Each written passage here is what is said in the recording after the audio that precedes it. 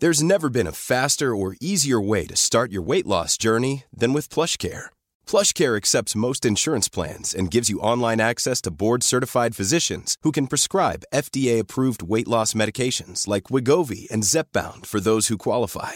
Take charge of your health and speak with a board-certified physician about a weight loss plan that's right for you. Get started today at plushcare.com/weight-loss. That's plushcare.com/weight-loss. plushcare.com/weight-loss. Hey there, it's Michelle Norris. I'm host of a podcast called Your Mama's Kitchen. When I travel, I'm usually looking for a way to find a taste of home when I'm not at home. And one of the things I love to do when I am at home is entertain. And Airbnb allows me to do that. When I was in California recently, I rented a house that had a great kitchen. And when we were sitting around the table, we were all thinking, we're in someone else's house. Someone could be in all of our homes as well. If you have a home, but you're not always at home, you have an Airbnb. Your home might be worth more than you think. Find out how much at airbnb.com/host. The Irish Times Business Podcast in association with Irish Life. We can help your company and your employees look forward to tomorrow. We know Irish Life. We are Irish Life.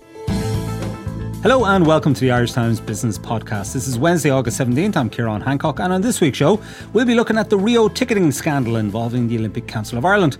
We'll be asking why so many special purpose vehicles registered in Ireland pay so little tax, and we'll be navigating the journey towards driverless cars. Joining me in studio are Cliff Taylor, business editor of the Irish Times, business correspondent Mark Paul, and Michael McAleer, our motoring editor. Don't forget you can download the business podcast for free from iTunes, and you can also find it on our website, irishtimes.com/podcasts. But we'll start with Rio. Earlier today, it emerged that OCI President Pat Hickey had been arrested in Brazil in what is the latest twist in an alleged ticket touting scandal connected with the Irish sports body. This followed the arrest on the opening day of the Olympics of Irishman Kevin Mallon, who works for UK sports hospitality company THG Sports.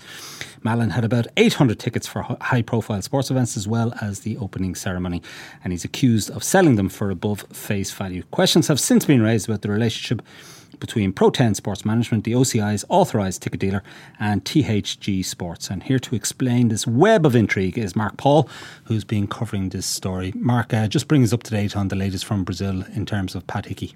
Well, the latest in terms of Pat Hickey is that he was arrested this morning at about 10 o'clock Irish time. Apparently, from the reports that we're receiving from Brazil, Brazilian police arrived at his hotel room door where they were met by his wife, who, according to these reports, said that Pat Hickey had left for Ireland. He wasn't in the room, but apparently, according to Brazilian media reports, he was then found in an adjoining room. And there have been pictures and even videos of his meeting, shall we say, his first meeting with the Brazilian police are already circulating online. Pat Hickey then apparently told the Brazilian police that he felt quite unwell whilst they were arresting him, and he was taken to hospital as a precaution. So Pat Hickey has now been arrested. Kevin Mallon, as you said, an employee of THG, he remains under arrest. Kevin Mallon has been charged in relation to this. Pat Hickey has so far faced no charges. What has he been charged with? He has been charged with, for want of a better phrase, ticket touting. As you mentioned there in your introduction, the OCI has an authorised ticket reseller called Pro10 Sports Management. And Pro10 is the only company that's authorised to sell tickets on behalf of the OCI. And tell us about Pro10. Where are they based and who's behind them? Pro10 is essentially it's a football agency. Pro10 is owned by two football agents and a mortgage broker. Mick Glynn and Eamon Collins are the two football agents, and Ken Murray is a mortgage broker. And Eamon Collins is quite well known because he's got quite a profile on various sports programmes, and he's a well known football agent. He does. He was a bit of a journeyman. League of Ireland footballer. Yeah, he was a bit of a journeyman pro around the lower leagues of England during the 80s and 90s, and then went into football management, managed St. Pass Athletic for a year in 2003 to 2004, and after that then he became a football agent. He's got some quite high profile clients. Daryl Murphy, Irish International, is one of his clients. Owen Doyle plays for Preston North End, is one of his clients. Conor Salmon, another would be, I suppose, Irish International. Well, high profile now might be stretching in regards to that trio, but anyway, I take your point. Yeah, so he's one of the directors. Another one of the directors then is Mick Glynn, a British guy, despite his Irish sounding name, a British guy who now lives in Clane in County Kildare. He's another football agent. He used to own another agency called Pro Soccer Ireland, which ceased trading in 2012. It also did event management and sold sports. So this is effectively a footballing ticketing agency which has become an authorised dealer for the OCI. Well, here's where the intrigue starts. It was never a ticketing agency at all. It was a football sports players representative agency, and the formal company was only registered a couple of weeks essentially before the OCI ticket contract was awarded last year. So the intrigue really is, how did a company like Pro10 Sports Management, which is involved in football and representing professional football players, get the exclusive ticketing contract for the Rio Olympics? Now, the contract for the London Olympics was previously held by a company called THG, the hospitality group, which is owned by Marcus Evans, a UK billionaire. Now, THG's former chief executive, James Sinton, was arrested at the World Cup in Brazil 2 years ago for over allegations of ticket touting. So, subsequent to that, it then didn't show up as the OCI's authorised reseller for Rio, and Pro10 took its place. Now, we don't know the circumstances of Pro10 being awarded that contract. It appears to have been a closed tender. Nobody else was invited to bid for this contract, and none of the other companies that operate in this space were invited to bid. The tender doesn't appear to have been advertised, and we don't know on what criteria Pro10 was selected, because this is a football players agency. They have no background in dealing with consumers. They have no background, it appears, in selling tickets. Now, and what did the contract give them the rights to do? The contract gave them the exclusive rights to sell from Ireland tickets for tickets that were part of the OCI's allocation for sports events and the opening and closing ceremonies and hospitality packages. And do we know how many tickets they got? They received, what we've been told by sources close to Pro10 is that they only ever received about 2,000 tickets. That's what we have been told. Now, we know that Kevin Mallon was arrested with upwards of 800 in his possession. They won't clarify for us, Pro10 that is, won't clarify for us how many of that 800 came via themselves. And they won't clarify for us the relationship that they have with THG. This is another element of intrigue. THG, But just before we get to that, maybe just delve into this Pro10 bit a bit. So the couple of thousand tickets given to them by the OCI under a contract. Mm-hmm. And what means did they use to sell these tickets, or who were they looking to sell them to? Where was their market? Their market was any member of the public or any companies that wanted to buy tickets. And were they selling them via their website? They were selling them via their website. They had a website which was Pro10 Rio 2016.com, and on that website there was a telephone number and an email address, and you either rang the number or you emailed if you were looking for tickets. Now, that number, which is a Dublin number, it emerged this week at certain times of the day, actually was redirected to THG, which is not the authorised ticket seller. And the answers that we've received from Pro10 in relation to that have been rather jumbled in the extreme. On Monday night, they told us they were puzzled as to why their number was redirected to THG. Then yesterday, when we probed them on a little further and in a little bit more of a detailed fashion, we were told that outside of Irish office hours, that they redirected their number to THG because THG has people on the ground in Brazil, and it runs a 24-hour sort of a ticketing line. And what Pro10 also told us, and this is really this is really surprising, is that THG receives no payment from them for manning its phone lines at certain times of the day, and THG receives no payment from them for acting as a sort of a collection or distribution agent on the ground for Pro10 customers. THG is effectively carrying out these functions on behalf of Pro10 for nothing. This is Pro10's position, yes. Right. Is that plausible in your opinion? Well, I mean, it's certainly unusual for companies in a very, very competitive space like sports, hospitality and ticketing to be doing each other favours for free. Now, these people would know each other, however. THG is part of the Marcus Evans group. Marcus Evans owns Ipswich Football Club. Several of Pro10's football clients are Ipswich or former Ipswich players. THG also was formerly a hospitality supplier to the Football Association of Ireland. These guys would know the guys in Pro 10. And John Delaney, of course, is a vice president of the OCI. Yeah, and Pro 10, obviously, because they have footballing backgrounds, all of these guys, they all have footballing. Even the mortgage advisor has a footballing background. He's a former commercial director of St. Pat's. They would all know everyone in the FAI, so they would know THG. The way it was pitched to me by representatives of Pro 10 was that this was a big company looking after the interests of a smaller company. But we have yet to fully establish whether or not there are proper commercial links. Okay, and let's just go back to Pat Hickey for a moment. Do we know on what charges he was arrested? On what basis he was arrested? He was arrested as part of the investigation into allegations of ticket touting. He hasn't been charged with anything as of this moment. Right, okay. Cliff, the Olympic Council of Ireland presumably receives funding from the state, and yet there's this web of intrigue around this major contract that it's given to this company called Pro 10, which it seems has never been involved in selling tickets before in its life. Yeah, it does receive funding from the state, about €1.7 million over the last 4 years. In the last year of its accounts, 2015, about a third of its total income came from state funding. A lot of the money, obviously, it then passes on to fund athletes' programmes, in other organisations. Does it pay for salaries, do we know? Or? Yes, so administrative.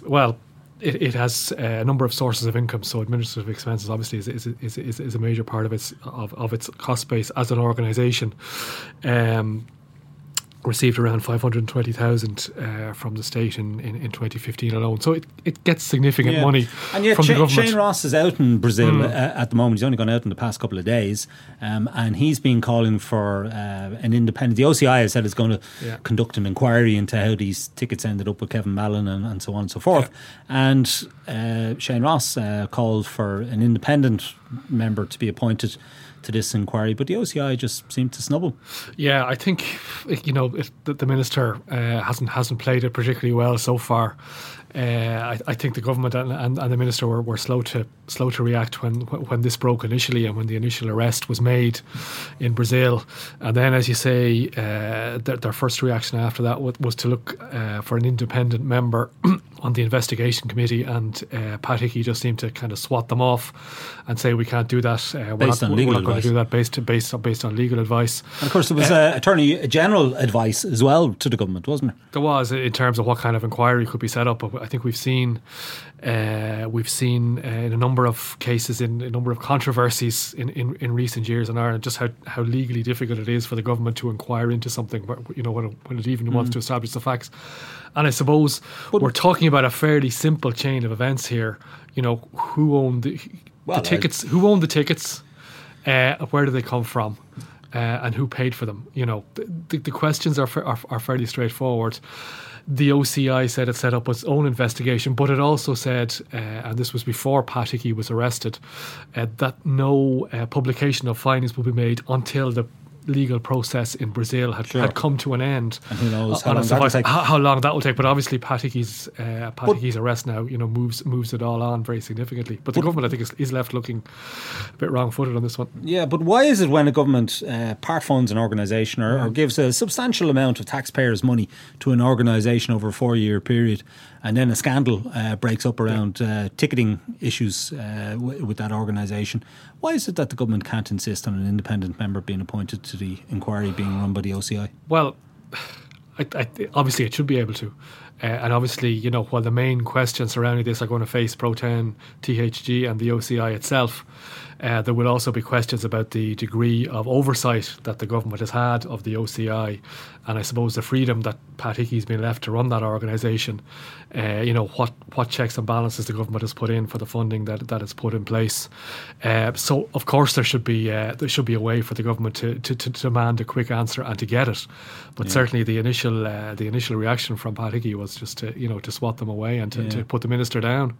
Mark, the Olympic movement itself kind of sees itself as being bigger than politics, doesn't it? And the OCI's kind of parent body, the UCI, tends not to welcome political interference in its affairs. So maybe that's where Pat Hickey's coming from when he said that essentially he wasn't prepared to appoint an independent member to the inquiry. Well, there's also the issue of leverage in terms of public opinion. The OCI is not a state agency, it's not a state body. So in one sense, probably from a practical legal point of view, the government can't insist that it holds a particular type of inquiry. Now, it gives a certain amount of state funding, as Cliff has outlined. So maybe you can insist in terms of its state funding. But well, it should be said. It should be said. No, hold on a second. It should be said. It should be said that they also give a lot of funding to the Sports Council of Ireland, which gets distributed to individual athletes and to national federations, which operate under the OCI banner at the Olympics every 4 years. But if the OCI still thumbs its nose up at the government and says, well, 40 million. Says we're still not giving you inquiry, what is the government to do? Withdraw all the funding for the athletes? How would that play out in the court of public opinion? How would that play out when it comes to Irish athletes achieving results? You'd be using Irish athletes as a pawn in the row. So I think the OCI knew it had leverage. They can thumb their nose at the government and say, we're not going to have the type of inquiry you want, and because we know that you're not going to withdraw the funding. Cliff, I mean, has the OCI's leverage effectively disappeared now that Pat Hickey has been arrested? Well, we're going to have to see what happens, but I think it certainly is in very serious doubt now. If you look at the main sources of income for the OCI, one is the government, and you now have a situation where the head of the OCI is being questioned in relation to a ticketing controversy. The second, one of its other major sources of income is marketing and sponsorship. And obviously, that's going to be in question now as well, given the whole questions that this raises about the way the OCI has been run. So, I think very serious implications for the whole organisation now. Obviously, depending in detail on how this pans out. Mark, where does it go from here? And do you think we're now, given that Pat Hickey's been arrested, that we now might get sort of a bit more? We might get some more answers from Pro10 or THG as to what exactly has gone on. Well, there are still outstanding arrest warrants for several people in relation to this. David Gilmore, who is another Irishman, he appears to be the in-house lawyer for the Marcus Evans Group. There's an outstanding arrest warrant for him. There were other arrest warrants issued this morning for three more guys. The three directors and shareholders actually of Pro10, Mick Glynn, Eamon Collins and Ken Murray. Now, none of these people for whom arrest warrants have been issued are actually in Brazil, so the arrest warrants, in a sense, would only come into play were they ever to set foot on Brazilian soil, and maybe they will and maybe they won't. We'll have to wait and see what happens with Pat Hickey. Just because Pat Hickey obviously has been arrested, he still has to be afforded due process, and he hasn't been charged with anything. Yeah, and we should say we haven't heard from Pat Hickey yet. So no, we haven't heard from Pat Hickey, although from the very outset, and in interviews with RTE, Pat Hickey denied any wrongdoing from the outset. So we'll have to wait and see what comes from the interrogation. Maybe it's too strong of a word, but from the questioning of Pat Hickey, and we'll have to wait and see what sort of corroborating evidence the Brazilian authorities prove in terms of emails and so on. They're currently going through Pat Hickey's phone and his emails, and some of the stuff is already finding its way up onto the web. So at the moment, the story is moving so fast and the information is coming out so quickly, it's very hard to predict where it's going to go in the short term. But one thing we can say with absolute certainty is that this really does not look good for the OCI at all. Okay, it's a fascinating story. I'm sure there's going to be several more twists and turns before that's resolved. But another story you've been writing about this week, Mark, involves some interesting corporate structures, special purpose vehicles, and how some very well-known international companies are using these special purpose vehicles in Ireland with vast assets, but they're paying little or no tax. Tell us about that. SPVs are really the cornerstone of Ireland's debt securitisation regime. Under, I suppose, a lot of lobbying from lawyers and accountants, the government created these structures called special purpose vehicles, under Section 110 vehicles, which they're effectively tax neutral, and they allow these companies to hold assets whilst effectively paying no tax. Now, they were originally brought in to try and attack global finance to Dublin, to the IFSC, global securitisation. Ireland would have been competing with the Netherlands, Luxembourg, places like that to bring this stuff. But what's transpired since the crash is that a lot of these funds that have come into Ireland to pick up distressed property assets in Ireland, Irish assets, they've been using SPV structures as well to avoid tax on these. Now, this isn't really what the designers of these structures intended. Now, what we reported on this week was, for example, on Wednesday morning, we reported that Liffey Acquisitions, which is an SPV related to Goldman Sachs, which bought a whole load of commercial property loans from IBRC in 2014. These would have been secured on the likes of the Aberdeen Lodge Hotel in Sandymount, or a site down at the Blarney Park Hotel down in Cork. It was using an SPV at a €200 million worth of assets, and it paid zero tax last year. Burlington Loan Management, which is an SPV related to Davidson Kempner, a huge US hedge fund, we reported on that on Monday. It has €8 billion $8 billion, actually, it reports in dollars, $8 billion worth of assets, including $1.5 billion worth of Irish assets, and it paid $125 in tax last year. Now, a minimum wage worker in Ireland getting $9.15 an hour, working 40 hours a week, on an annual basis pays €888 in tax. Cliff, it's pretty galling when you contextualise it like that. I mean, were the revenue and the government here, were they blindsided by this? Well, the government certainly seems to have been. And I suppose what is galling about it is that here are vulture funds coming in. They're buying Irish assets at one price. They're taking a profit out of it either through rental income or through selling some of the assets on. So there is a profit being created. They are making money out of their investments in Ireland, but these structures allow them to effectively channel that money out of Ireland to somewhere else without paying any tax in Ireland. I suppose we have seen this again and again over the years, where certain tax allowances or reliefs are set up with very specific targets in mind. We saw many of them in the property industry over the years, and they morphed then over the years into kind of much wider tax avoidance devices. And this is the latest, and I suppose one of the most extreme examples. And I suppose people are so annoyed about what happened in the crash, of course, and the need to recapitalise the banks.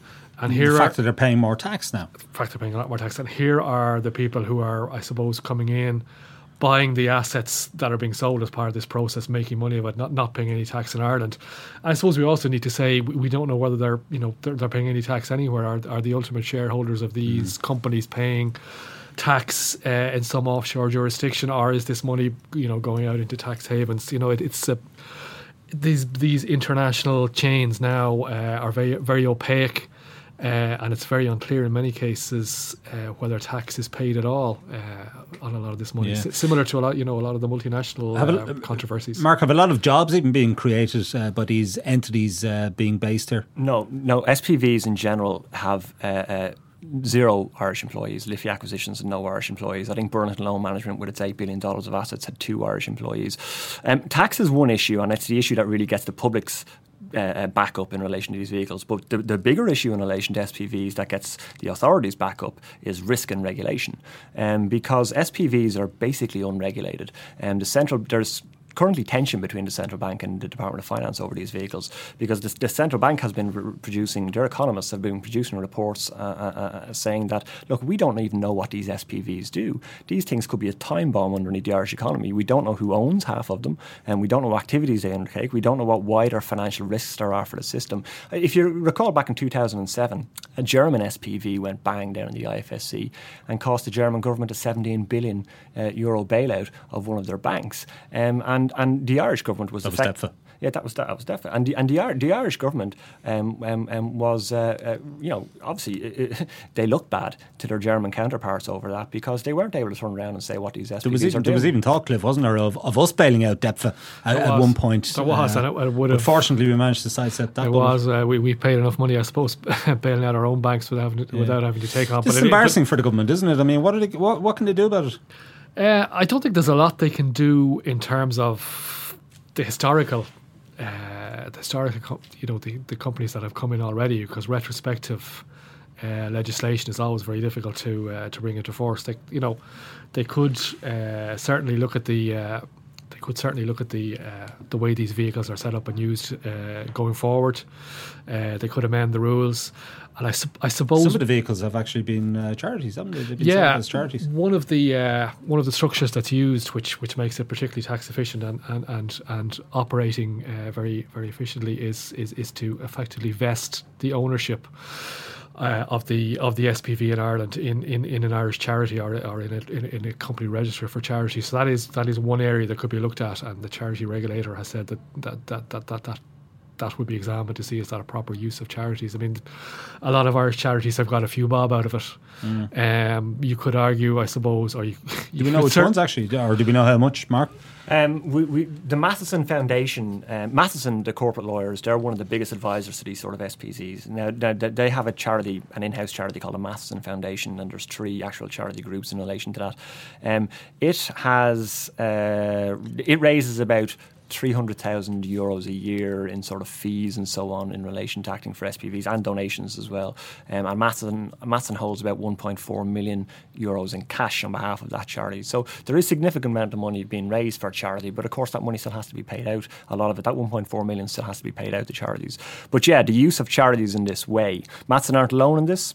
Other law firms do it as well, so perhaps it's unfair to single Matson out. But the use of charities in this way is certainly something that, when taxpayers give charitable status, they give it for a reason. It's a sort of a privilege bestowed on companies and on organisations. I don't think they intended for it to be used as a vehicle in high finance. Sure, and all sorts of organisations use it. I mean, the sporting bodies, the FAI, the GAA, etc. I mean, and a lot of their clubs and so forth use the charitable status as a way to go about their activities. I mean, there's nothing necessarily wrong with that, but it's just an unusual structure, I suppose, for a high finance SPV. Surprising, I think, for the general public. Yeah. So where does this go, Mark? I mean, is there any? I mean, presumably there's a big coterie of advisors, professional advisors, accountants, lawyers, and so forth in Dublin or Ireland that have been advising these vehicles and are probably pretty happy with the status quo.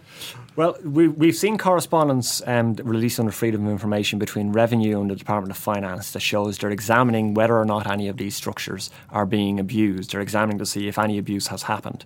That's separate to the use of charities. And they're looking, this is specifically in relation to SPVs being used for Irish assets, which they're never intended for. It's a hot topic in the Dáil at the moment. Stephen Donnelly, Noel Rock and other TDs have been looking at this. There's talk about whether or not a private member's bill might be introduced with the aim of tweaking SPVs and some of the excesses and the unintended uses of SPVs. So we'll have to wait and see if any private member's bill is brought forward and if any changes to the bill are brought forward, perhaps maybe in the finance bill after the budget. Okay, we'll see how that plays out. We're going to take a short break now, and when we return, we're going to move from special purpose vehicles to driverless cars, and Michael McAleer, our motoring editor, will join the conversation. Stay with us. At Irish Life, we can tell you that 49% of employees in Ireland don't think about tomorrow. They don't have a pension plan. We can help you help them. Because if you're involved in running your company's pension plan, we can administer it for you with our member-specific investment solutions, online access for employers, trustees and members, and always-on smartphone apps. Just call one of our corporate team on 01704 1845. Visit irishlifecorporatebusiness.ie or contact your pension consultant to find out how we can help your company think of tomorrow. We know Irish Life. We are Irish Life. Irish Life Assurance plc is regulated by the Central Bank of Ireland. All information sourced for Irish Life September 2014. Now, welcome back. Cliff Taylor and Mark Paul are still with me in the studio, but we're joined for this segment of the podcast by Michael McAleer, the motoring editor of the Irish Times, and he's here to discuss driverless cars. Michael, it's been in the headlines this week, I suppose, because Ford has said that it wants to build a totally self-driving car by 2021 and wants to take the lead in this global race to produce the world's first high-volume driverless vehicle. Tell us more. Well, the race is on, and you'd have to take Ford's aspirations with a pinch of salt because everybody's in this race. BMW have promised to take the lead. Toyota have already said they're going to take the lead. And then you also have Google and Apple also playing in this particular marketplace. Ultimately, the 2021 date they're talking about will eventually be an autonomous car coming out at that stage, but its range will be limited and what it'll actually do effectively will be limited. What they're talking about is a car that's to be available for the likes of Uber, etc. So it's not going to be on sale to the to Joe Public, to Mondeo Man. Won't be. It isn't the end of the road for him quite just yet. They're talking about introducing fully automated driverless cars by 2025, 2030. This car will be for use in car sharing schemes when the route is known and when the system is programmed to use a particular route. If you wanted to go somewhere different that was off route or take the car off on a different journey, the car just simply won't operate in those environs. Right, okay. So am I right in saying Tesla has said it aims to have driverless technology ready by 2018?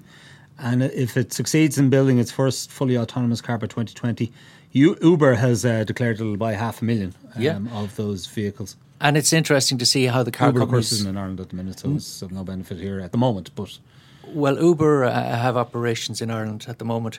They've operations down in Limerick, so there is an operation. Uber are in operation here. But you can't hire an Uber car here, can you? You can, yeah. Uber are working away here. In fact, the former Secretary General of the Department of Finance is registered as a lobbyist for Uber. No, they're working on it. But anyway, the Uber, actually, the interesting thing with all these car companies, or these companies like Uber, Lyft, etc., is the car companies are buying into them because they see themselves as having to spread out from being a simple manufacturer of the hardware. They have to get into the software game, and they have to get into the end consumer because they see the death of the dealership. This has tentacles like an octopus. Ultimately, the idea of owning cars will go out the window with these, that you will simply call up a vehicle and get you from A to B, and the car companies will make their money by renting or leasing those vehicles to you by the hour or by the journey or by the trip. So that's the ultimate goal, but we need to stop running away from ourselves a little bit, and that's ultimately what you're working against with the likes of this Ford announcement as well. You talk to the marketing people, this is what they say. You talk to the engineers who are behind it all, they say very differently. Raj Nair, I remember having dinner with him, and he's the chief technical officer for Ford, and he was talking about this, and he announced this plan, this whole rollout yesterday. However, he was making it clear that there's very different levels of autonomy. So the basic level is a car will alert you you're about to hit something. That's on the market at the moment. There's level 2, which is it recognises obstacles and will take diversion action. That's using adaptive cruise control. That's there already. We have that in CitySafe. If you buy a new car now, you'll find that technology there. The next level is the tricky one, and that's where the car will most of the time be autonomous, and then that will be in selected areas. Autopilot. Yeah, effectively in autopilot. On a motorway, maybe. The new Volvo S90, which we reported on this week in the review, that car is fitted with it. It's on sale in Ireland. You could buy it at the moment. It will do it on the motorway in set areas when it knows that it can recognise the lanes and recognise other vehicles. The technology is very simple. It's camera technology mixed with controls over the steering system and the brakes and the accelerator. However, it's very intermittent. So the driver has to hold onto the wheel and has to be ready to engage. The problem that the car companies have with that, and the next level, which is that in most instances the car will be autonomous, is that when people get distracted, when you're looking at the radio or whatever, and instead of concentrating on the road, that split second when you have to refocus on what the situation is, they find that can be a matter of life and death. The more you autonomize the journey, the more people get distracted, the more they disengage from where they are, the circumstance around them, and what's happening. So you suddenly find a situation that the car says, driver has to take control again. You're midway through working through your messages, your emails. First 10 seconds is working out, where am I here? Second is what's happening. And then you have to start engaging. And I read recently that there has been one death as a result of... There was a death in the US, and this is ultimately something that's, driverless cars are going to reduce deaths because human error is the main cause of death on the roads. The problem is that nothing in this technology is going to guarantee that you aren't going to die. And this is one of the moral dilemmas that's facing autonomous drivers, which is also going to limit it as well, is that in an inevitable crash, when an autonomous vehicle or just a driverless car is heading towards a junction and has to decide whether it kills the driver or kills the pedestrians out there, at what stage does it make that call? And this is where there are groups of engineers sitting down at the moment in Carnegie Mellon University, and actually the UN is involved in this, coming up with a moral standard so that if there's a choice between running over a child, because it'll recognise the size and stature of a child, or an adult, does it go for the adult? Does it sacrifice the driver? Some engineers are currently sitting down having to work out who do we sacrifice in those situations and working through these scenarios. Need legislation to implement all of this. Well, ultimately, I think the reckoning is that this will be set on a global standard, and that governments will be expected, you either take it this way or you don't have driverless cars. Because, again, the thing to remember is that Ireland is such a small market, we're not going to dictate to the car companies how this works. Mark, there's some interesting players trying to get in on this space, including Elon Musk. Tell us about that. Yeah, Elon, I mean, look, a huge space like this attracts some of the most interesting people in the technology industry. Elon Musk is the founder of Tesla Motors. He's a 45-year-old South African. He's in the top 100 richest people in the world. He's currently worth $12.5 billion, and that's before he's properly commercialised his driverless cars. Imagine what it'd be worth if this thing really comes off from him. He's sort of he's part of the glitterati that you always found each year at the Dublin Web Summit. He famously, when he was over for the Web Summit in 2013, he sat down and he had an interview with Enda Kenny during the day, and later that night then he was discovered in that most venerable of establishments, Copperface Jack's in Dublin, where all the greats go. Now it's unclear as to whether or not the Taoiseach advised him to go there or told him that it was his favourite spot. But he's one of the really big personalities in the technology industry, and he's really driving an awful lot of the conversations in this space. No pun intended. But like, this is the sort of stuff that this guy thinks about and invests in and is trying to get involved in. Like, he's looking into the possibility of building a colony on Mars, for example. He has a company called SpaceX. He has huge investments in the area of artificial intelligence, and he basically says that his business philosophy, a lot of it revolves around finding ways to prevent the risk of extinction of the human race. So these guys are sort of part investor, part technology, and sort of part philosopher in a way. Yeah. Cliff, just wondering, how would you feel about a driverless Uber or Halo or some other taxi company, a driverless car emerging at the doors of the Shelbourne to pick you up after a night socialising with your glitterati friends? Indeed, yeah. I think I'd probably feel all right about it. The car I have at the moment, when I'm reversing, it beeps at me. When I'm going forward, you're probably of the age now where you're looking forward to a driverless vehicle. Driverless car, yeah, to bring me home. It'll be quite pleasant, Kieran. I suppose one of the interesting things looking at this whole space is, you reckon that a lot of companies think there's a business model here that is going to work, because not only are the car companies spending millions on this, the tech companies, the Googles of this world, are also spending a lot of money on it. So clearly there's a view around the place that there is money to be made here. But I think that still has to be proven. It looks like, certainly, as you say, for the short taxi ride from the Shelbourne Hotel to back out to the south side or the north side of Dublin or whatever, along the main roads, that there may be something that can work. But could you have a driverless car that's going to pick you up at home, stop at the shops for a bottle of milk, bring you on to the gym, bring you to the pub afterwards and drive you home? Is there a business model there that is actually going to work for companies? Clearly there's a view that among the industry that there may be, but I think we're still a long way away from seeing the proof that it's going to work. Yeah, Michael, I've been to India some years ago, but I've been to India and it's mayhem over there on the roads, particularly in the main cities, and they're constantly swerving around the place, and it's bumper to bumper, and probably too many cars on the roads. I mean, how would driverless vehicles work in somewhere like India? Perfectly well. Those are the perfect environments for it. That's where you take the driver. The fact is that driver ed in India is pretty ropey, and you take the element of the human interaction completely out of the loop, and people are going from A to B, and that's it. Your form of transport. And to Cliff's point, I think there is definitely a model there. I think the reason the car companies are investing billions and multiple of billions of it into this whole development is the fact that they see that the tech companies are going to eat their lunch.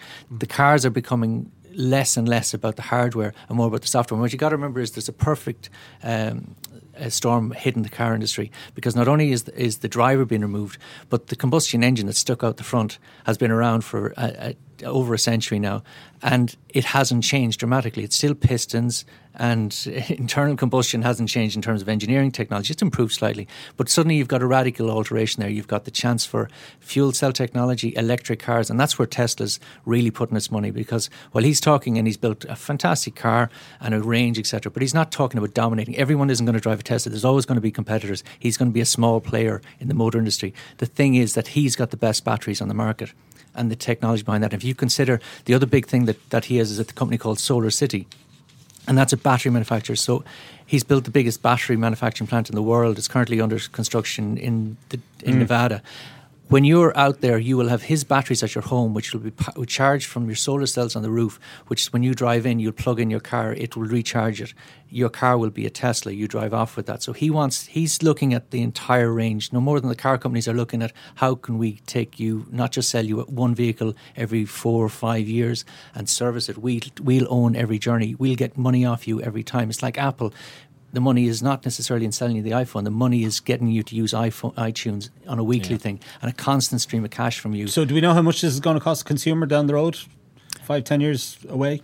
The principle is that it won't cost the consumer any more than they're paying at the moment, simply because the consumer, if you're not going to price yourself out of the market, and that's why the technology is there. It's a bit ropey. It needs a lot of work, but they won't introduce it until it's commercially viable. And the key company to back and the one to watch will be whichever, be it Apple's or Ford's or whatever, can bring a competitively priced mainstream model on the road that'll offer autonomous controls. Cliff Taylor, it sounds as if the government is going to have to come up with a replacement for VRT down the road, perhaps. It's an interesting point, all right, yeah. And I think, Michael's point is very interesting. Are we moving towards an era in which most people won't own a car? And certainly if you talk to people, a colleague who was out in San Francisco recently, a lot of people don't own cars there, and they just plug into a car network, plug into one of the companies that will just say, okay, there's a car here, car at point A, you can take it to point B, park it at point B, and you get out. And what about the haulage industry? I mean, is this going to displace jobs? Because I see that Daimler, the maker of Mercedes-Benz, plans to have driverless trucks by 2020. So presumably we won't need all the hauliers that we have at the minute. Well, at this part and this part of a wider theme, I suppose, about jobs that are going to be displaced by technology, drivers, car drivers, taxi drivers themselves, haulage drivers, maybe even journalists, Kieran. There's machines and robots now writing. I think we're all well on the road to being replaced very shortly, Cliff. Writing stories. It's only a matter of time. Indeed. Michael, what's your best bet as to when the first driverless cars will be on the Irish roads? I'd say you could technically head down the M50 now if you wanted to and take your hands off the steering wheel, maybe by 2018, 2019, and you're gonna see these cars. I mean, once they're on the market, you'll see them on the roads 2025. Okay. All right, we'll see how that plays out. That's it for this week from the Irish Times Business Podcast. My thanks to Cliff Taylor, Mark Paul and Michael McAleer. Declan Conlon produced the show with JJ Vernon as sound engineer. Don't forget you can get the latest business news straight into your inbox by signing up to our Business Today email at irishtimes.com. You can also follow the Irish Times business feed on Twitter and Facebook. I'm Kieran Hancock. Until next time, take care.